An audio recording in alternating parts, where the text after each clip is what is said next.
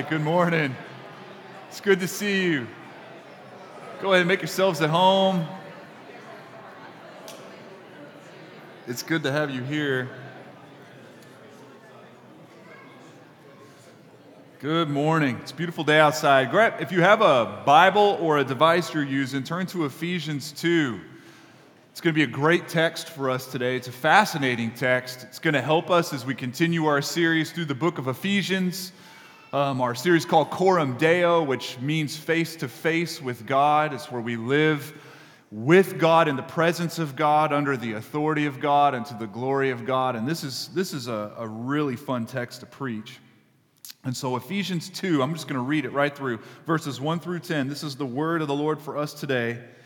Paul to the church in Ephesus says, "And you were dead in the trespasses and sins in which you once walked, following the course of this world, following the prince of the power of the air, the spirit that is now at work in the sons of disobedience, among whom we all once lived in the passions of our flesh, carrying out the desires of the body and the mind, and were by nature children of wrath, like the rest of mankind. But God, being rich in mercy because of the great love with which He loved us, even when we were dead in our trespasses, made us alive together with Christ. By grace you have been saved, and raised us up with Him and seated us with Him in the heavenly places in Christ Jesus, so that in the coming ages He might show the immeasurable riches of His grace and kindness toward us in Christ Jesus. For by grace you have been saved through faith, and this not of your own doing. It is the gift of God, not a result of works, so that no one may boast. But we are His workmanship, created in Christ Jesus for good works, which God prepared beforehand that we should walk in them." Okay, now, most passages in the Bible, they'll have one overarching big idea. This is a pretty rich piece of Bible text. It's got a lot of big ideas in it, but I'd say the overall big idea is that the dead come to life because of God's gift to us. The dead are coming to alive, which is an interesting thing for us as mankind, because we've always carried, as a people, a curiosity with seeing dead things find life in it. I mean, you could take objects, you could take things that are not living, pieces of creation. The idea that something that was not alive can become alive is fascinating. And we love doing things that will maybe put non-living things in such a way that they come right to life. So take ink, for instance. If you take ink, you can draw something called a cartoon and make it look like it's living. But if you put technology to that ink and maybe turn it into a pixel, well, you can make it do anything then. You can make a cartoon sing and dance. In fact, if you were to go all the way back to 1928, that's when Steamboat Willie was made, right? Steamboat Willie is actually the very, very first cartoon where there was sound added to it. I mean, this is actually the third or fourth cartoon with Mickey Mouse, but this is really the one where the world became acquainted with Mickey Mouse. Steamboat Willie, there was a whistling and a dancing mouse. But now, I mean, it's come a long way. We have a movie called Ready Player One, which is up for a slew of awards, just for doing nothing more than elevating the whole idea of animation to a totally new level, right? I mean, they do a little bit more than just sing and dance now. Or you could take the robotics firm, Boston Dynamics, which is an interesting enterprise. It's actually an engineering and robotics firm that is spun off of MIT, and it works heavily with DARPA and really the greater Department of Defense. And it's interesting because every time they release a video of a robot prototype that they have built, it goes viral. I mean, I just challenge you to go to their website or go to YouTube and just watch one of those videos. You won't be able to do it because they have so many robots doing so many different things. And you watch it and you see this robot doing something like trail running or backflips or moving boxes, and it is just fascinating. I mean, look at that thing. Look at that thing. It's frightening to me. I grew up in the age of Terminator, right? So if Skynet ever turns on and these things start taking over the world, I've seen enough YouTube videos to say, go for the knees, right?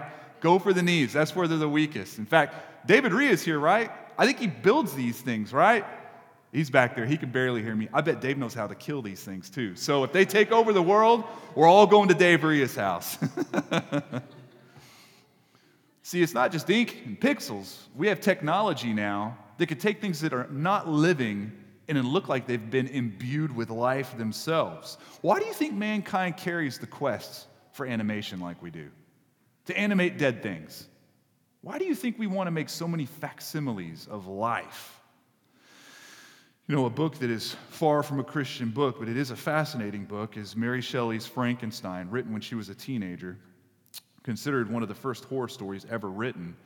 It's generally a story about Dr. Frankenstein, Victor Frankenstein, taking expired parts and doing what? Making them alive again, right? But that's what they try to answer in that book. If you read through the book, it's really just the question of why.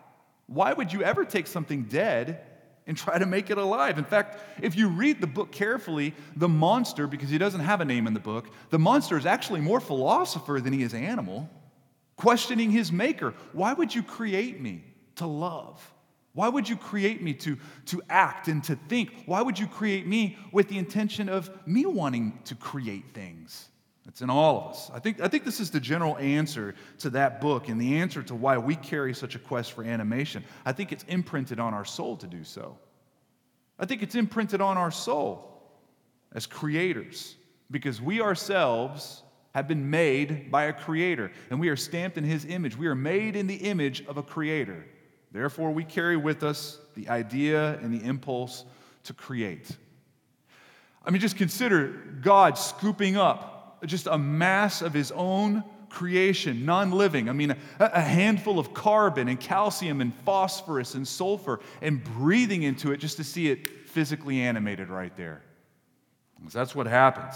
We were non-living components, and then we were animated, but not just animated in the image of a bigger, better animator. And now we would sing, and we would dance and do backflips and run trails, and we would even want to create. We would even want to create. In fact, I think we take pleasure in seeing life and vitality come about when it was not possible. It's something we're attracted to. In fact, think about all the best stories that have ever been told. Right? The best stories that have ever been told, I think, are only good because there are elements of those stories that have come from other great stories that have been told. I don't think there's really anything new under the sun. I mean, I'm a big believer that all the stories, the best ones, have already been told, right? Consider the recipe of a good story.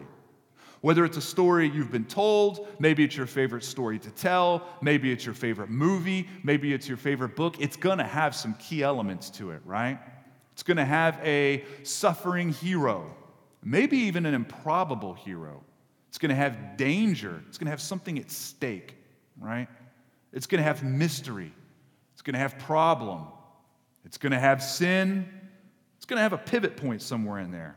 Maybe a climax. I guess that's what we would call it, right? It's going to have an ending that's just a little bit better than the beginning, most typically. But best of all, in our favorite stories, we always see life coming from an improbable place against all odds. Against all odds. That's what forms the edges of a really good story. In fact, if you were to just take a quick glance at the top 10 best grossing movies of all time, it's $17 billion of proof of what I'm saying. Because it's got the same ingredients to every single story, they just have a different context. You'll have the suffering hero in space, or on a sinking boat, or around dinosaurs. I mean, it doesn't matter. You can mix and match whatever the context is. The ingredients don't change. Great stories resonate within us. Why? Because to a certain extent, we're written into them. Sort of. We're sort of written into them. I mean, no matter how you came into this room, what chapter of life you were in, no matter how you entered, you are in a story that is much larger than just you. Much larger than just you. You're not the main character of your story. We think of ourselves as the main character, but we're not. We're a byline. We're further back in the development of the story, but it is a good story. It's the greatest one ever told. In fact, I would say it's the headwaters for every good story told since. It's the gospel. We're in a story of suffering with an improbable hero, a suffering hero who comes and sees life come to dead things against all odds, drawing us into an ending, a city that's a little bit better than where we started, a garden. It's the best story ever told. And it holds all the elements that draw up the stories and Photoshop and remix the stories that we're so attracted to today, right? I mean, the gospel is a good story. It is good news. It's the story of bad things becoming good and dead things becoming alive. We're such big believers in this, the fact that there's a story form, even to God's story, that if you look at our doctrinal statement online, our statement of beliefs, it is cast in story terms, because that's how we see it unfolding. So let me ask you just a couple quick questions. Where are you in this story? Where is your story inside the grander story? I mean, if you were to tell somebody your story, your overall story, with all of its pain and its trouble and its highs and its lows and your scars and your tears and your wins and your laughter, where does it fit inside of God's larger story? Do you have a hero who has made the bad news good for you, or are you still living in your horror story waiting for a hero? Where would you be? And when you tell your story to others, let's just say that you love Jesus. You tell your story. Is that heroic rescue that frames your story? Is it giving you new life to a place where it's obvious by your deeds? Or is it kind of confusing and hard to see that? Right? In fact, what I'd love to do is just go back and look at the text that we just read. We're going to go back and look at the same text because Paul actually sets the table for us really well, and he's going to define for us the beginning of our story. You see, in Ephesians, the first few verses of chapter 2, which we just read, actually talk about our story's past, the backside of our biography. And then the middle part talks about the climactic pivot, where everything starts to turn, and you can see that a sunnier day is coming. And then the end of the verse points to that little space in a beautiful story in between the pivot and the end, the upside of the story. We see it walked out for us. So let's go back and look in Ephesians 2. Again, it'll be up on the screen if you didn't bring anything with you. We're just going to read the first 3 verses again. And you were dead in the trespasses and sins in which you once walked, following the course of this world, following the prince of the power of the air, the spirit that is now at work in the sons of disobedience, among whom we all once lived in the passions of our flesh, carrying out the desires of the body and the mind, and were by nature children of wrath, like the rest of mankind. If we were just to pause right there, we see another big truth. This big truth is a little bit different than the one we said earlier. And here in just those 3 verses, we see that the unbeliever is not just sick, but dead. Resuscitation is not what we need. It's resurrection. Medicine is not the goal. It's new life coming from what was dead. That is what we see. I think this is important because I've heard salvation taught in such a way by teachers or pastors. I've read it in a couple books. I've seen this metaphor used to explain how in salvation, God is partly responsible for your new life, but you're actually partly responsible too. And you have to be obedient. And your salvation depends on how obedient you are to choose God, right? The metaphor sounds a little bit like this. You're a sick person, laying on a bed, wallowing, dying, and you really can only be made well by one singular remedy, and it's an expensive one. So God, because He's just good, He comes as this great physician, sits on the edge of our bed, and then takes the medication, the one that will make you better, and puts it on the bedside table. Now, it's just up to you whether you want to get better or not. You could reach over and take the medication, you get new life, right? You're made well. Or you could just not reach out your hand and take it, and you'll die. Very clean, very simple. I understand the metaphor. I remember hearing it for the first time thinking, that makes total sense. I mean, I don't know about you, but I'm a real bad sick person. Any bad sick people in here?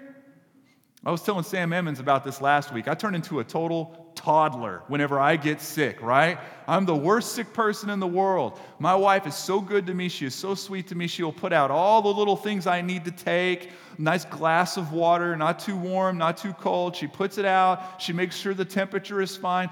All I have to do is get my clammy hand and extend it from the covers and take whatever she's put there, like within reach, and then take it, and I'll get better and act like it's the end of the world. I just won't do it.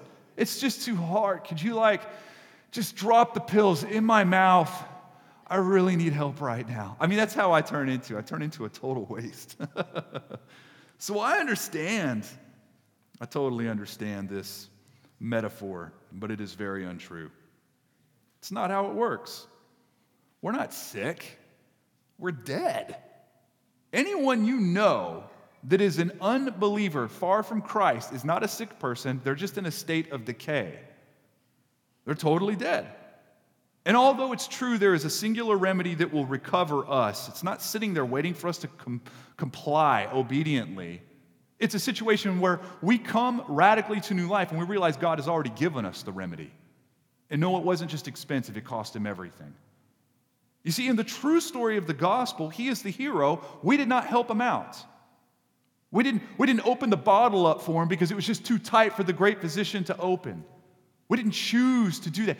He didn't just fix us. He brought us from death. It's important to remember, if you were here last week, that we already carry the tendency to carry a very high view of self and a very low view of God. It's something we're all tempted to do. And this is a perfect example of what I was saying.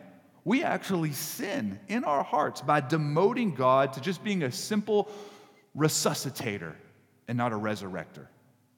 We demote God whenever we think that we are so awesome that we carried something beautiful to the table to complete what he couldn't complete. That sure, he helped out, sure, he brought the medicine, but we were actually awesome enough to take that medicine. So really, we get some of the credit for that.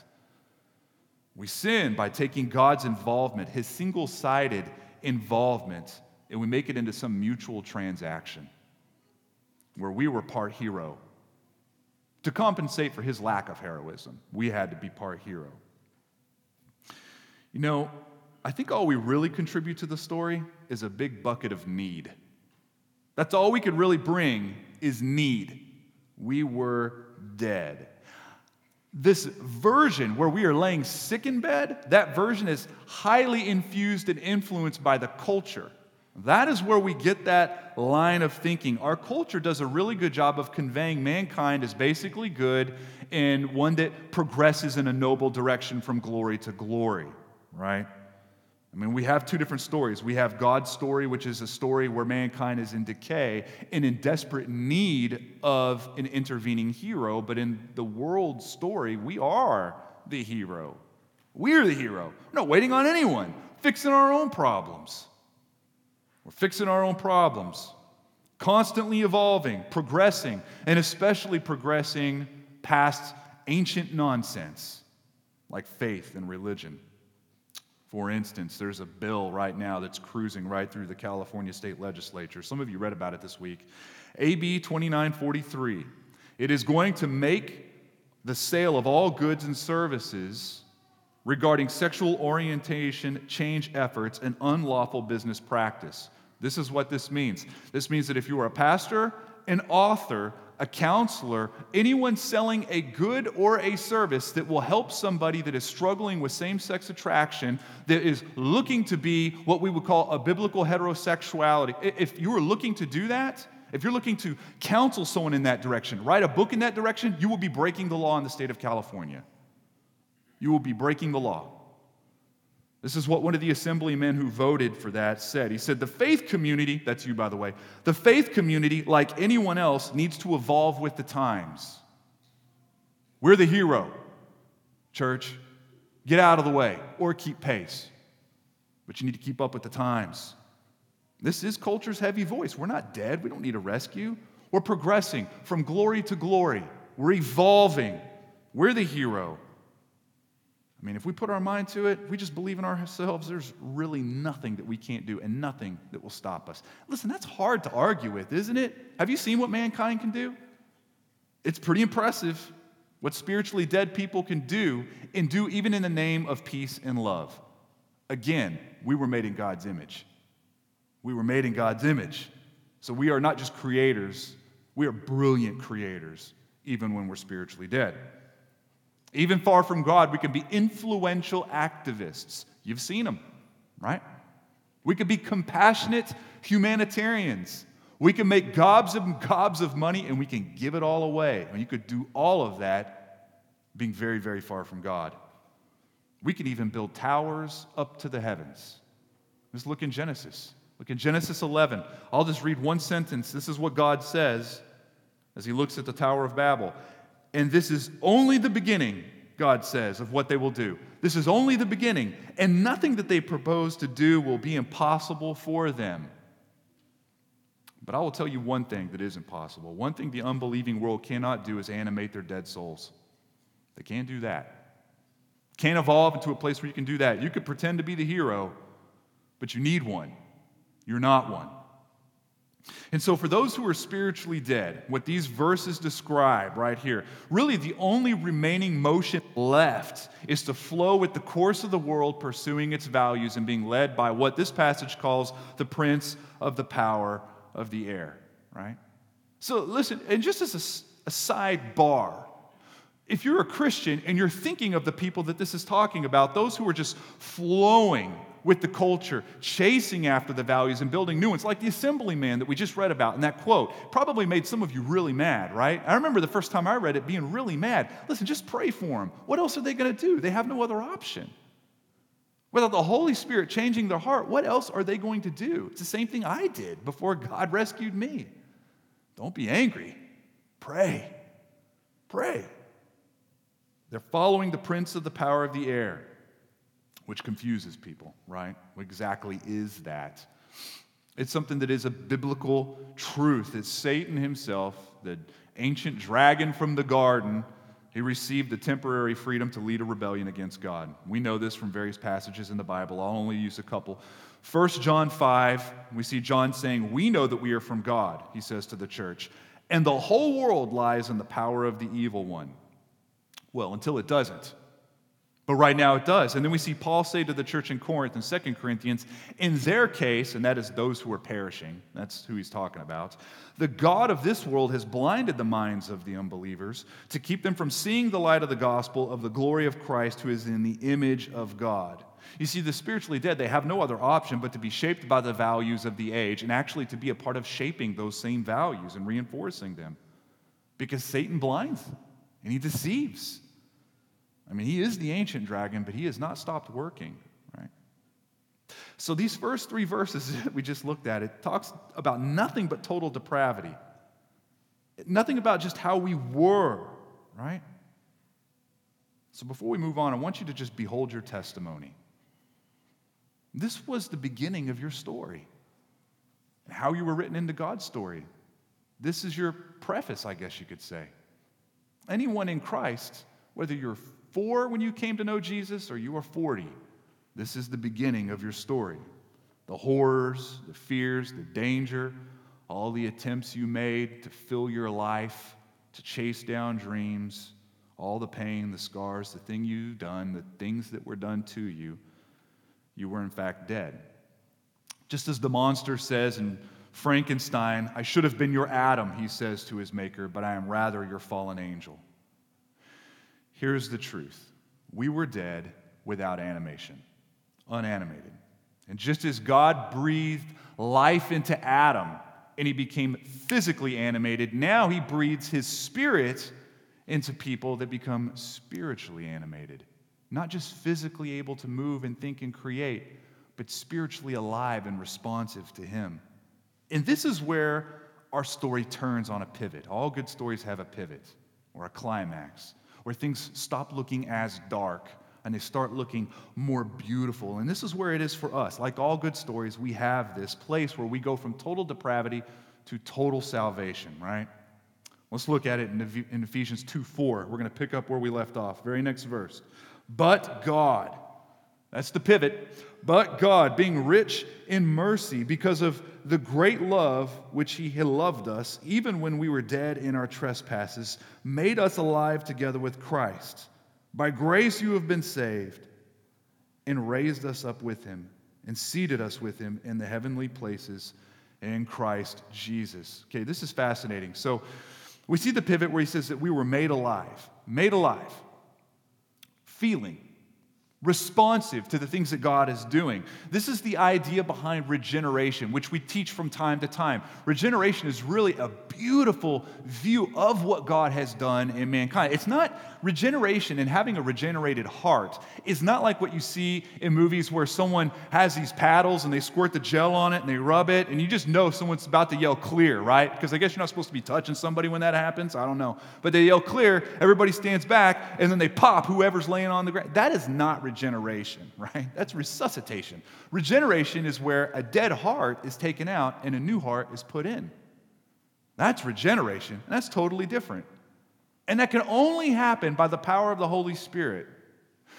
When I was in school, I went through a class called Gross Anatomy, where we got to dissect cadavers, and I remember spending a considerable amount of time on the human heart, which looks different than you think it would look. It feels different than you think it would feel, right? If you ever think about that, it's different than what you thought about. But I remember one night working on this human heart, and I remember, and this was before I knew Jesus, and I remember thinking, this is wrong. I don't know if this feels right. Like ethically, I feel odd about this. And I remember it was storming outside and lightning and thunder. It felt like an old movie or something. And I remember this weird person that was working next to me. They were like my tank partner or something. I remember them saying, hey, wouldn't it be crazy if that thing just started beating again in your hands? And I just didn't need that, you know? But that would have been an easier thing to happen than for a dead soul to just come alive without the power of the Holy Spirit. It'd be easier. It'd be easier. You see, upon this surgery of regeneration, we are awakened to a place where finally, and for the first time, able to see what we did to God, and for the first time to see what He has done for us. In other words, we can see the blood on our hands, and we can see the blood on our cross for the first time, right? That's regeneration. And what's cool about this is we also see that God has seated us in the heavenly realms with Christ, where our citizenship really lies. And Paul talks about this a little bit later on, but what's interesting about this is what Jesus did physically happened to us spiritually. So when we see Jesus live, die, and then glorified to live again in a better place, right? At the right hand of His Father in a beautiful fellowship. Whenever we see that path, when it happened for Jesus physically, it happened for us immediately spiritually. That is where we are seated. That is where we reside. That is our true home. In other words, in some astonishing and mysterious way, when Jesus breaks out of this tomb 2,000 years ago, I got up with Him. I don't understand it. But if you're a Christian, you did too. And so now that we're risen and we have new responsive, animated hearts with a new citizenship, with all of that, what about this unique space between the pivot of a story and the end of a story? What about that? Let's look at Ephesians 2:7. We're going to finish our passage. Verse 7, so that in the coming ages He might show the immeasurable riches of His grace and kindness toward us in Christ Jesus. For by grace you have been saved through faith, and this is not your own doing. It is the gift of God, not a result of works, so that no one may boast. For we are His workmanship, created in Christ Jesus for good works, which God prepared beforehand that we should walk in them. This is how we walk out the rest of our story. Listen, this can be mildly misunderstood, the idea of faith, and I understand why. Because faith is a gift. We know that. But faith is also something that we execute. It's something that we have, something we bring. I bring faith to this moment, or I have faith. And because it's something we feel like we're contributing to the whole formula, we feel like that if we get anything in return for that it was by merit, that we deserved it. So if we have salvation that comes because of faith that we have at the time, it just feels like we kind of earned it. Maybe we did crack open that bottle of medication. Maybe we did get that because we chose to do something. But even faith is a gift. Even faith is a gift. Your ability to even have faith is because He gave it to you. I want you to remember, you were dead. You can only see what God has done and what you have done because He has opened your eyes to see it. You did not respond that way because you had a dead heart. So even the faith that you have is a gift from God. So God gets total credit. I've gone a long way around to show you that God gets total credit. Grace is a gift. favor of God towards you despite you. Mercy is a gift. Faith is a gift. Salvation is a gift. It is not some cooperative collaboration where he brings a little bit to the table and we finish off the rest. Not. That's why Paul tells the church in Corinth, what do you have that wasn't given to you? And if it was given to you, why are you bragging as if you did something? So now we see we are free to live with new hearts and new expectations. New expectations on this story that we're in. Our story written into a bigger story. In fact, we're a workmanship, we see in this passage. A workmanship. That's a cool word. Workmanship. Not really a word we use today, but if you look at what built that word, the Greek for it, that's where we get our word poem today, or masterpiece, or piece of art. And that's just what we are. We're a poem. We're an animated poem. Our life is to be this poetic, animated, living masterpiece that doesn't just entertain people, but reflects the heart and the intentions of the Creator. I mean, you can't read a poem without getting just a picture of the one who wrote the poem. When you watch a movie, you get just a glimpse of the heart of the people that made the movie. We can make judgment calls. We can make assessments on who somebody is by looking at their work. And here you and I, we are masterpieces. We are animated poems to do what? Reflect the thoughtfulness and the intentions and the character of the one that animated us, that created us. And there's missional value in this. This is where our story comes alive before the eyes of a watching world. This is where that happens. This is why it says in Matthew 5, in the same way, let your light shine before others so that they may see your good works and give glory to your Father who is in heaven. So hear me, if you do not have a masterpiece, poetic, animated life reflecting your hero, reflecting the one that created you, can we just talk about faith for a minute and whether you have it? Whether you have it. This is a question worth asking. It's really a question we shouldn't be afraid of. A thing we should be afraid of wrestling with. We should be okay with this. I think the church in general has a little bit of a fear, a timidity about judging what God has or has not done in the life of another person. I understand why, and I don't think all of it's bad. I think we fear that we will judge incorrectly. And it's true. You can never really see the hidden movement of what God's doing in someone's heart. Or maybe we fear that that's not our role to be judging who is alive and who is dead. And I get that too. That is not our role to be sitting in. I'm not the judge of the living and the dead. But we see God giving us not just an ability, but really a challenge, a mandate to look at those who say and wear the badge of those who are animated, those who are Christian, those who are living, those who are new, and speaking into whether there was an effective faith in their life or not. Let me explain what I mean. Look at 1 Corinthians 5 if you can. If you can't, we'll put it up on the screen. This is Paul talking to another church. 1 Corinthians.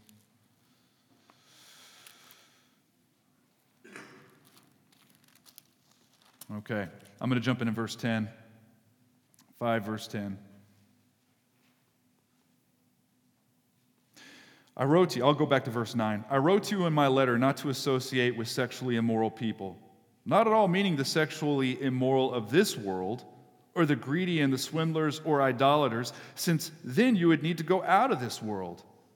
But now I'm writing to you not to associate with anyone that bears the name of brother if he is guilty of sexual immorality or greed, or is an idolater, reviler, drunkard, or swindler, not even to eat with such a one. For what have I to do with judging outsiders? Is not those inside the church who you are to judge? God judges those outside. You purge the evil person from among you. So Paul is talking about a certain kind of judgment here, about how we assess those who wear the badge of Christian or believer. And yes, we need to be careful, because we can't know exactly what is going on, and we can't spotlight exactly the movement that God is doing in that life. But because we can't know doesn't mean we shouldn't wrestle with it or ask. Doesn't make it a bad question. Yes, be slow, be humble. But if people claim Jesus and live according to the flow of the culture, I'm just going to say hard questions need to be asked. Hard questions need to be asked. And I think we know this. We know this. This is what we call church discipline. You could read about it in Matthew. It's just where the church, not meaning the pastors, but the church itself approaches somebody who is in unrepentant sin. So if you see somebody as a brother or sister in the Lord, you see somebody that's in a sin that's damaging them and those around them, and they're not repenting, you have to make a distinction or a judgment to walk up and talk to them about it.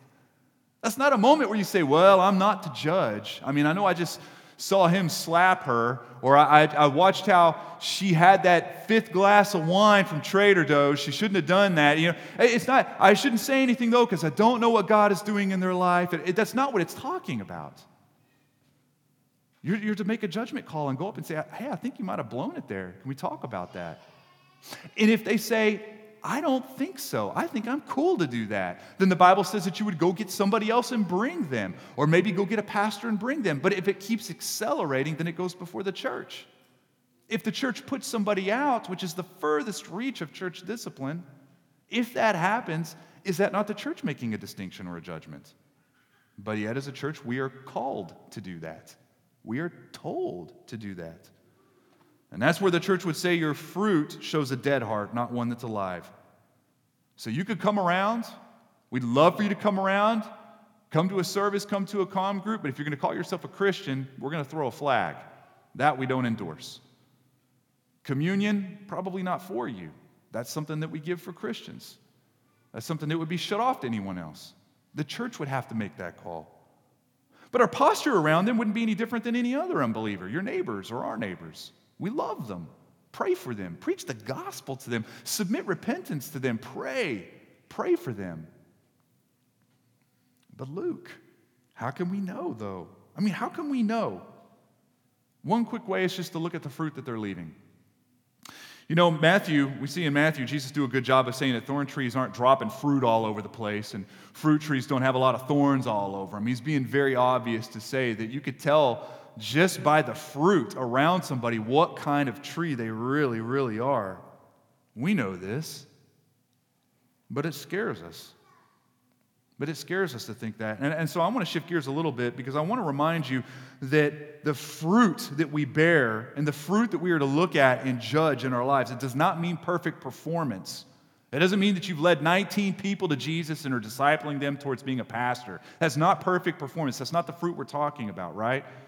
Because we saw last week, that's really no proof at all. Last week we saw that you could be doing mighty works of God and still have no face-to-face relationship with God. Says the Bible. Right?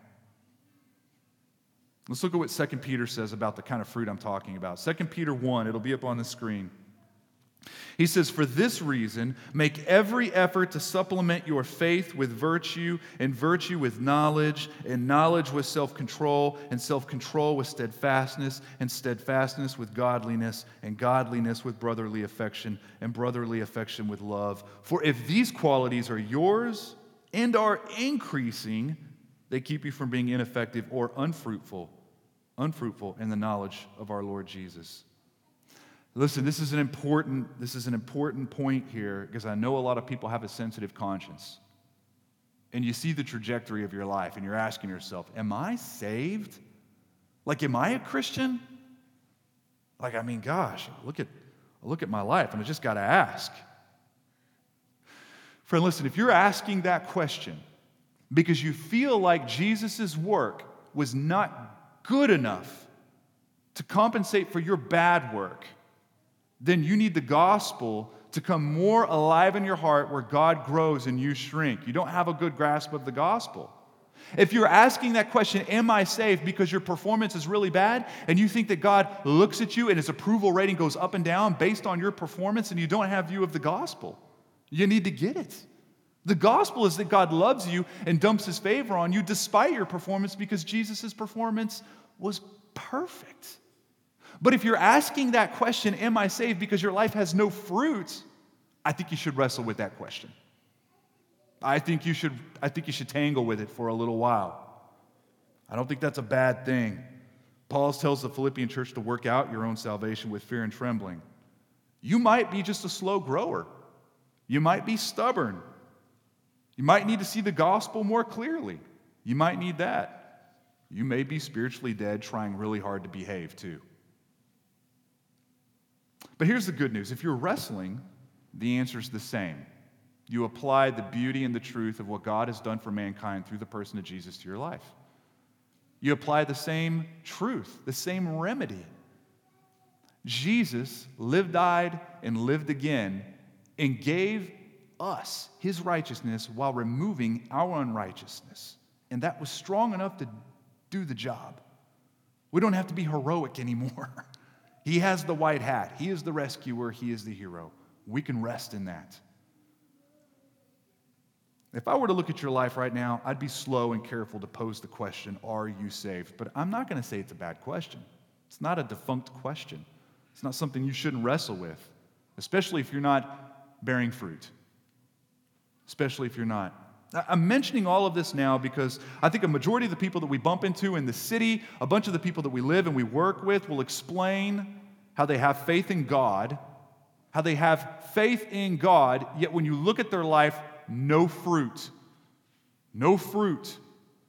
They're not a poetic masterpiece that's showing the thoughtfulness and the intentions of a better creator. They're living a song that's singing something very differently. I was there for a long time, almost a decade, living like that. I know what it feels like. I didn't point to God with some awakened heart. I didn't want to give up my idols. Come on. I didn't want a face-to-face relationship with God. I just went to church.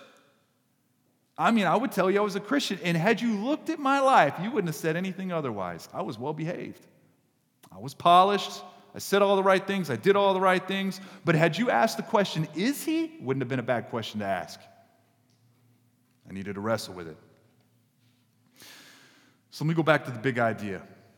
The big idea that Paul is trying to get across in this passage today is that we are not just a masterpiece, but an animated masterpiece, a workmanship. And it's because of God's single-sided rescue of you and me that we are rescued into this life of works that were put before us, that we would be a masterpiece in those moments to reflect his goodness towards us. Here's the cool thing about your Bible. All of that, the last 33 and change minutes, was captured in 2 Greek sentences. That's how rich your Bible is, because we didn't even touch the surface, right? 2 sentences. That's what it took Paul to say all of that. The first 3 verses talked about your biographies past. The middle few talked about the pivot and what God has done to change your story. And then the rest talk about that beautiful spot in between the pivot of God's goodness to you and the end where he captures his people together and brings us to a place prepared for us. So I'm going to just go back in application to the same questions I started with, and that is, where are you in this story? Where are you in this cool story? And where is your neighbor in this story? And if you were to tell your story to your neighbor with all of its pain and horror and sadness, if you were to give it to them, how does it fit inside of God's larger story to them? How do they see it? How do they see what God has done? Can they see it with your life? Do they see that there's been a rescuer, a real hero that has come? Or is that really hard to see? And what are the works that are sitting before you now? Those ones that God has put before you since before the universe started. What are they? Because you know you were a masterpiece, an animated poem that as you walk through those works, those things, those moments and those seasons, it is in such a way that you would reflect the thoughtfulness and the beauty of God before all that are watching, so that when people do look at the song that your life sings, they say, that is a good God. That is an incredible God. Because look at that life. What an amazing God. I'll give you an example and then we'll finish. John Newton is one of my favorite characters in, I'll say church history. I'll use it loosely. John Newton, if you know anything about him, you probably already know where I'm going. He is the one that wrote Amazing Grace, but that's not what I know him most for, right? He was actually the captain of slave ships for many years. He worked for the Royal Navy. And he would murder, steal, torture, and sell human beings for a long time. That was the preface of his story, his biography. Until God stopped that with a pivot, with the gospel that he came. John Newton apologized at one time. He says, I apologize, but it's a confession which comes way too late. It will always be a subject of humiliating reflection to me that I was once an active instrument in a business at which my heart now shudders. That was when he was a dead man walking. His heart hadn't been regenerated yet. He was physically animated, but not spiritually. But then God replaced his heart. God rescued him. God became the hero in his story, and then the pivot came and everything starts to change. We would see a different version of John Newton where he would savor this grace and write not just one song called Amazing Grace, but many songs, and start churches and build disciples, and then become one of the bigger forces in abolition, in reversing what he used to make money off of. This is what he said towards the end of his life. I am not what I ought to be. How imperfect and deficient. I am not what I wish to be. I abhor what is evil, and I would cleave to what is good. I am not what I hope to be. Soon shall I put off mortality, and with mortality all sin and imperfection. Yet, though I am not what I ought to be, nor what I wish to be, nor what I hope to be, I can truly say I am not what I once was, a slave to sin and Satan. And I could heartily join with the apostle and acknowledge, by the grace of God, I am what I am. Go ahead and stand with me, because as we go to communion here in a moment, we have some cool things to consider. You know, communion itself, our hero's suffering in our story for the sake of the needy, which is us. He is our better workmanship and masterpiece, and that masterpiece was shattered for us, that we would belong to him and become his masterpiece. And now, in the space between the climax of God's story and the end, here we are. And when we take communion, we get to remember our hero, and we get to take part in a body broken and a blood spilt in such a way that reflects his thoughtfulness for us. So listen, if you're in here and you're struggling with am I? Just that really hard question. You're wrestling through it. Am I?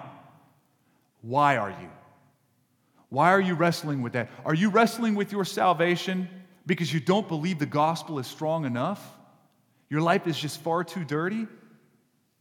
I would submit to you to get a better view of God. A better view of God.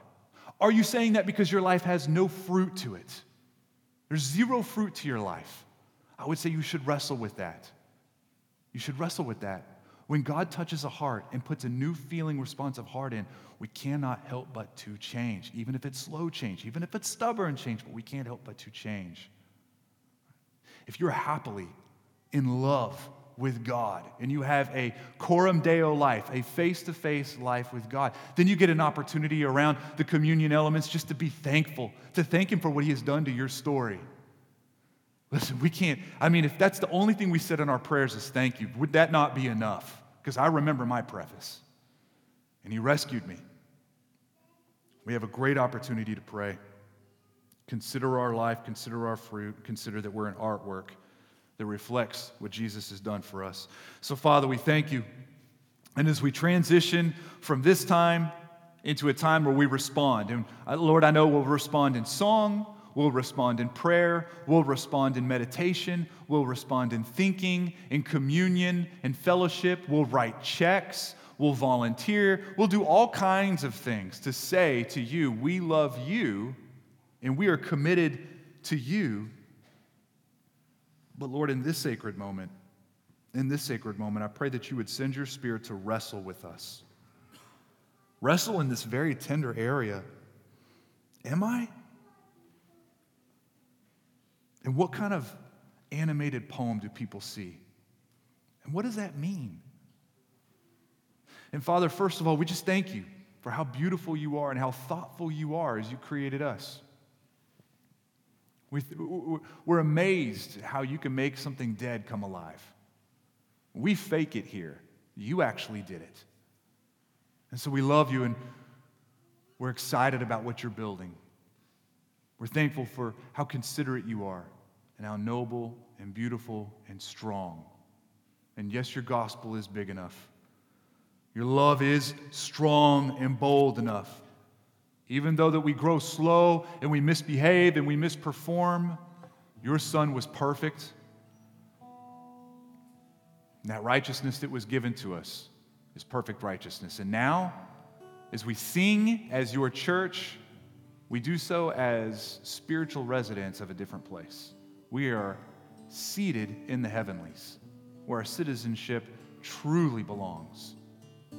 So we're thankful. You are so good to us. We are so thankful. And it's in your name we pray.